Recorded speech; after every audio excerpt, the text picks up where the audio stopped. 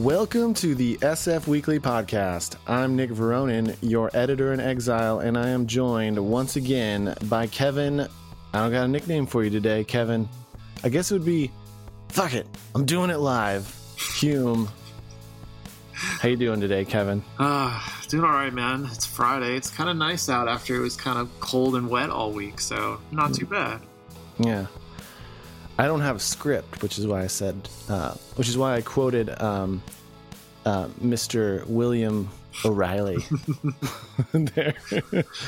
Classic leaked footage of Bill from, I don't even know what that He was on show Inside Edition at the time. Inside Edition? Yeah. Was that what cable was that? What network was that on? It was one of those mass-produced kind of news programs that sort of just aired, like in no time, like no person's time in the afternoon, sort of like hard copy and things like that. I don't know what that is. Hard copy. Nobody knows. There were those sort of, pseudo journalistic things, news program things that aired in the 90s. Inside Edition. But was it Fox or was it CNN? Do you know? No, I don't know. I think it was just sort of like, I don't even know. Google it. I'm my computer's far away from me.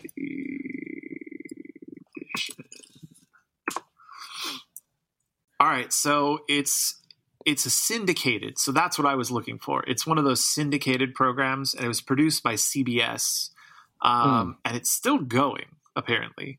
So it's just one of those like syndicated ones that can kind of just pop up on sort of any random channel. Yeah. And so the clip, just in case you haven't seen it, you should look it up. Bill O'Reilly Inside Edition, I guess. And I think he has a limited amount of time in between like the commercial break, and he's trying to maybe record a couple what you might call bumpers or something where it's like man eats dog, more at 11, that kind of thing. Like he's trying to like record those. But like he keeps flubbing it and blaming the teleprompter guy or whatever. I mean, who knows whose fault it was, but he loses his temper. He says, fuck it, I'm going to do it live.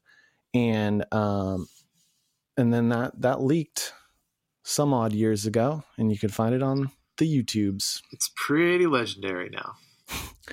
Legendary. So yeah, I had a funny thing happen to me the other day. Oh yeah. I was inspired by Peter Astrid Kane's cover story on Going California Sober, and all the things that I've learned over the past year working with our great cannabis writers like Zach Ruskin and Veronica Irwin and Joe Kokura, about how far the legal cannabis industry has come. And so I ordered myself on Ease. Mm-hmm. Ease, you can sponsor this podcast if you want. A couple of tins of Camino gummies, or make Kiva Camino. Kiva's the bigger brand. Camino's like the sub, whatever. I don't know if you've seen these. They got a really cool logo. Hey, Kiva, you can sponsor this podcast if you want. But so I had this.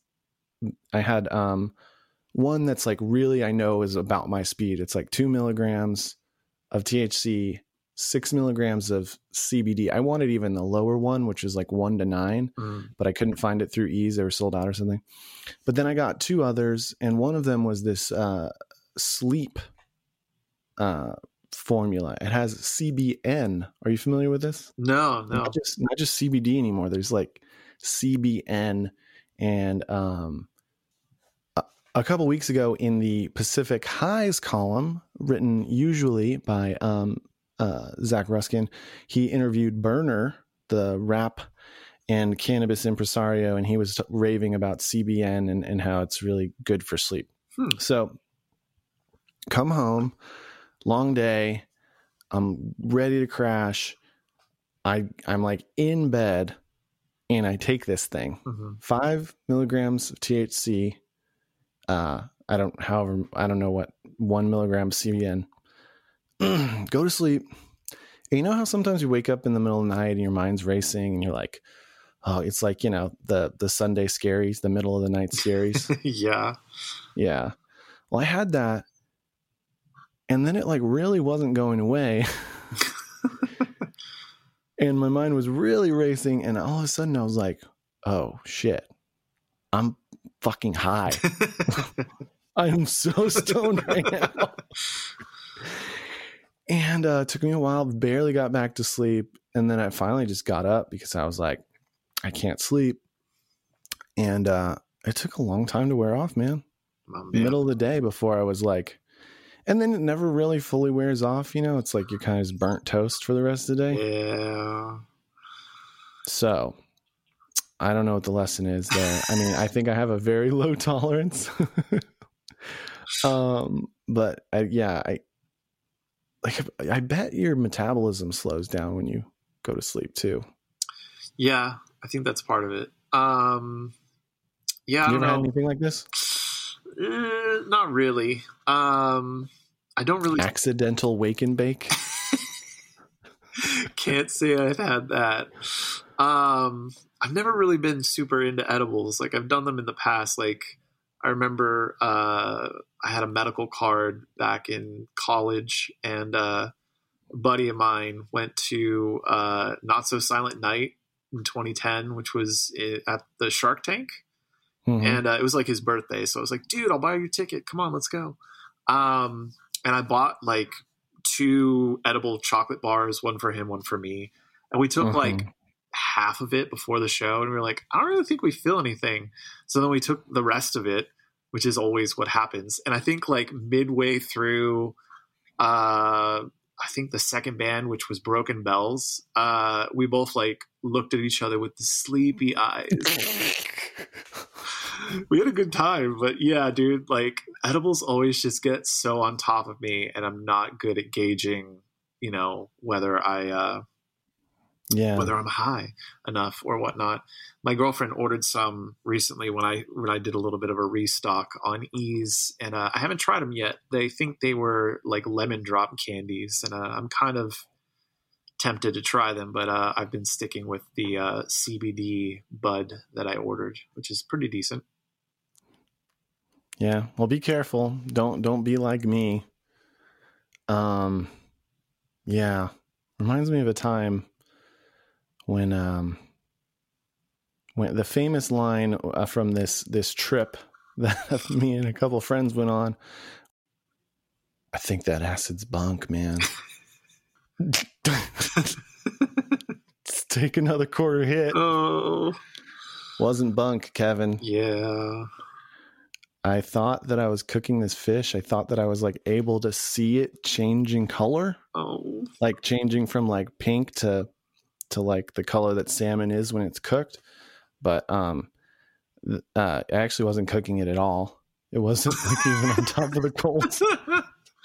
Oh. And that's when I said, I give up. I can't. I'm not in control. Oh. So we eventually like cooked everything, but we didn't really feel like eating. Yeah. Anyways, good times. Good times. So coming up on the podcast, we have Mike Huguenor. He is the engineer of this podcast and a contributor to SF Weekly. He is going to tell us all about his cover story, A Year of Live Streamed Music. It's on Stands now. You can read it. And there's an older version on our website that you can find under the music tab. Stay tuned. We'll be right back to find out how musicians, venues, and the whole music industry locally and nationally has been faring over the course of the last year of the pandemic. We'll be right back.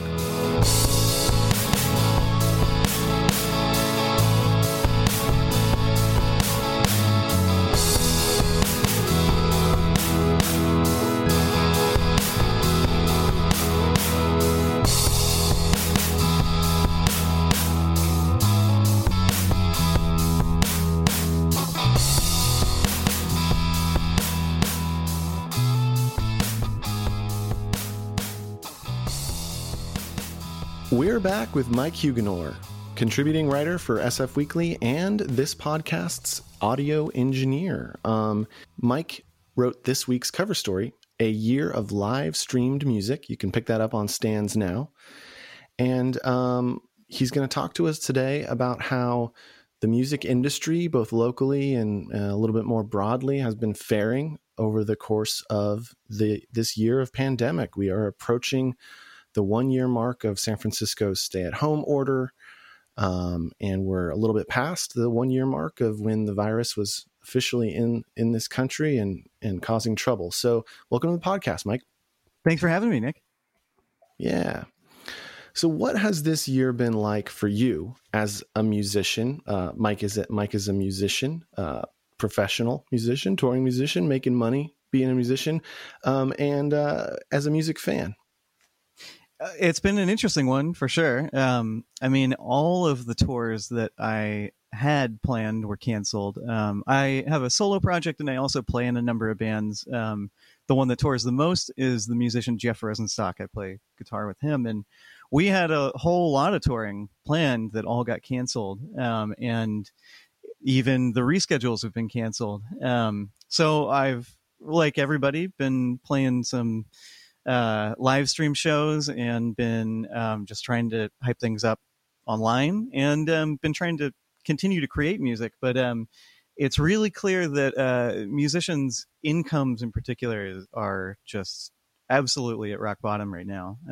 It seems like, I think when most people talk about music and the money that musicians make, they tend to focus on royalties, but I think that can be a little misleading. And the reality is most musicians make their income through touring, through playing live and selling merch to people. And for a full year and not having that, it's been a really interesting adjustment. Yeah. Yeah. So you did a pretty high profile live stream or live performance, right? That's right. The Jeff Rosenstock Band actually played on the Seth Meyers show. That was probably the biggest thing I've ever done, most likely as a musician. And it was during the year, during the era of COVID. So tell us about what you did there. Well, I guess originally we were going to be live, but because of this all happening, it got changed into this like musicians performing from wherever, basically. So we went to the studio where we recorded our record, which is Atomic Garden over in Oakland, and hired a film crew and filmed themselves socially distanced performing a song from the record. And it was a really interesting experience. We then also filmed about 5 more songs and then just put out like a kind of a live set basically afterwards out of the material. And I mean, that really helped get me through the year, honestly, having that out there and having something where people could see it. And we sold like, quote unquote tour shirts for the one show that we played that year, basically. Yeah. I think selling shirts from that kept me paying rent, frankly. How are you holding up as a music fan? It's been interesting. I feel like the live streams have been really they've been there for people, and I've seen some really good ones. I watched the Hold Steady recently perform a live stream for their new record that was great. I really liked Inside Lands. I enjoyed watching it. And then like the Versus events have been awesome to see. I'm sure a lot of people watched the E42 short one, which was just, that one was great. Just a total joy to see. It was great. And then down here, I saw the San Jose DJ Cutso spin recently. And, I think a lot of people are really adjusting to this in creative ways. But again, it's just that there's next to no money in live streaming. And that's really kind of the hard part.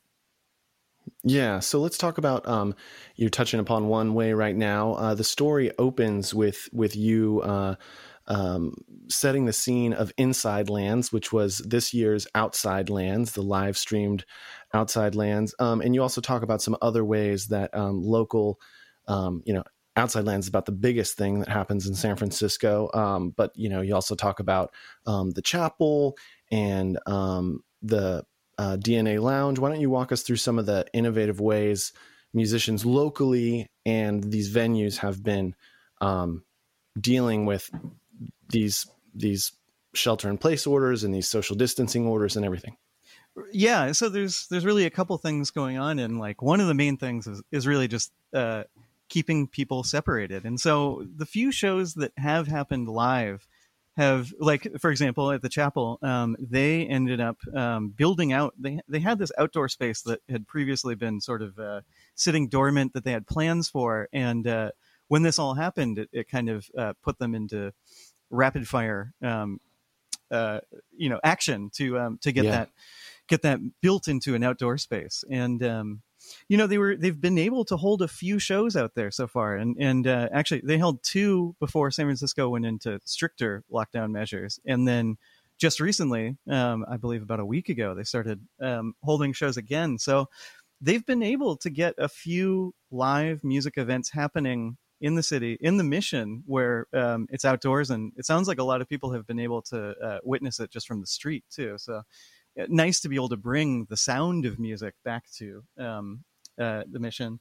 And then the DNA Lounge, they were in a really interesting position where they were owned by one of the founders of Netscape, and really since about the turn of the millennium have been preparing themselves for something like this, where they've been live streaming almost everything they do, and they just really transitioned into all live streaming.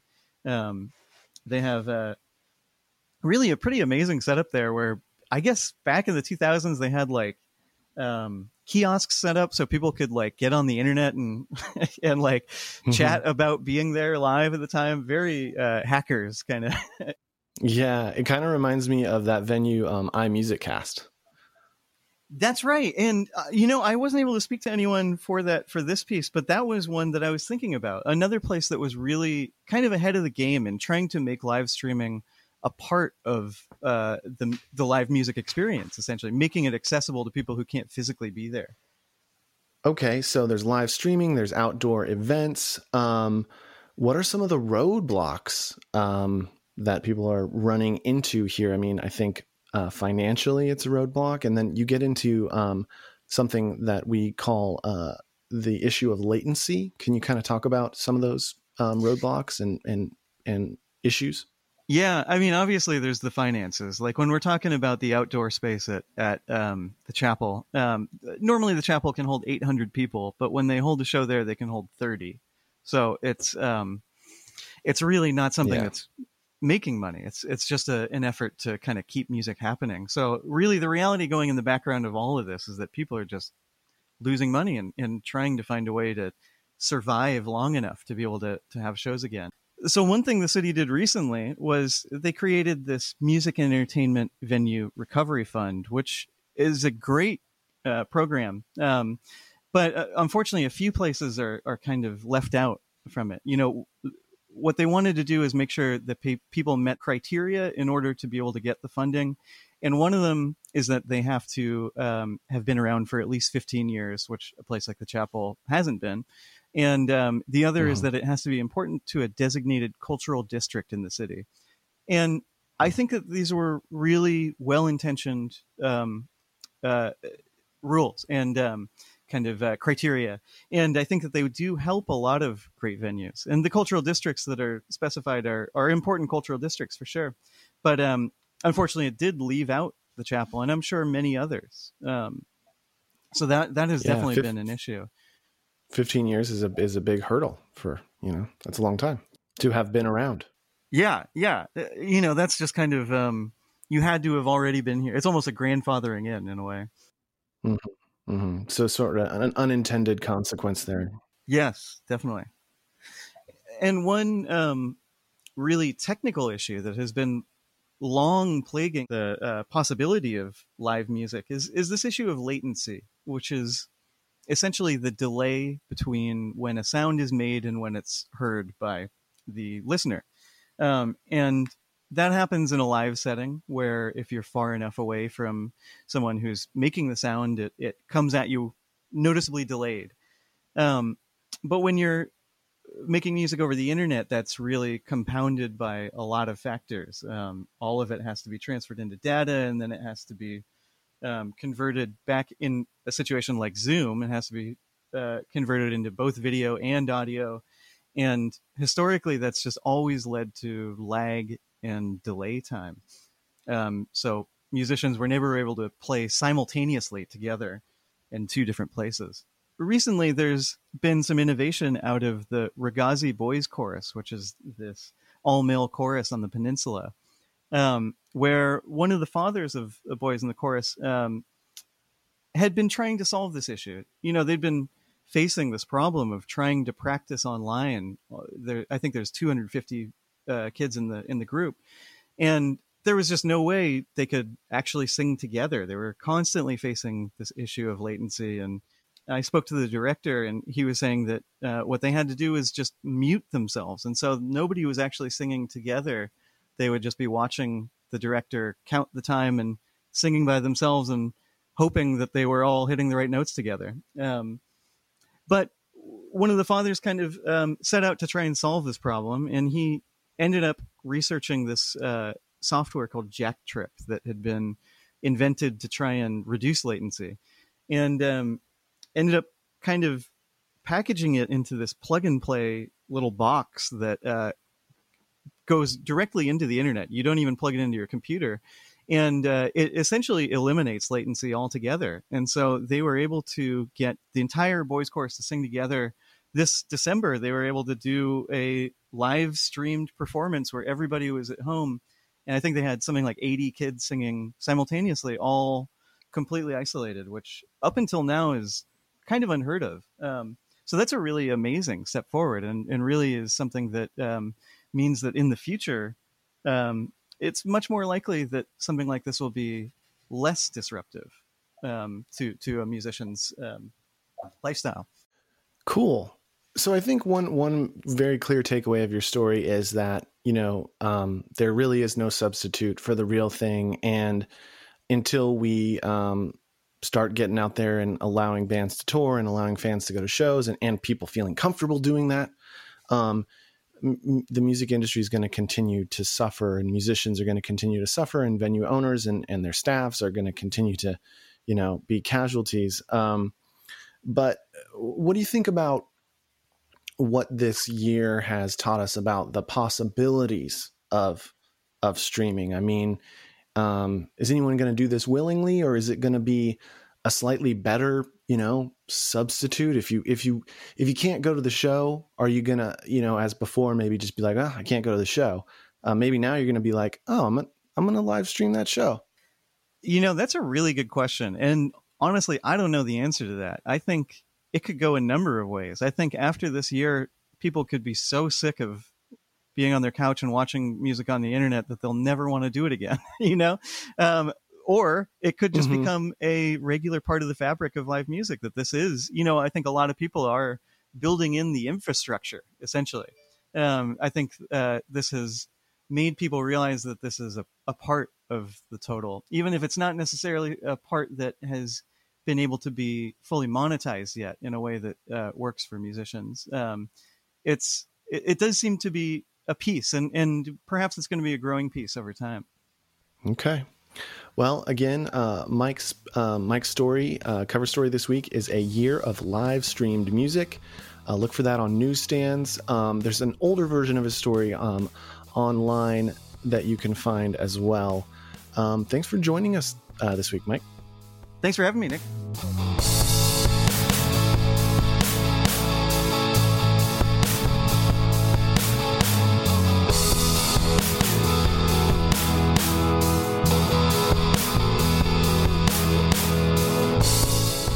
Thanks so much for tuning into this week's edition of the SF Weekly Podcast. The episode was produced by me, Nick Veronin. My inimitable co-host is Kevin Hume. Mike Huguenor is our audio engineer. For more hot takes, deep dives, and alternative views on San Francisco news, subscribe to our podcast on Apple, Spotify, Google Play, or wherever you get your podcasts. See you next week.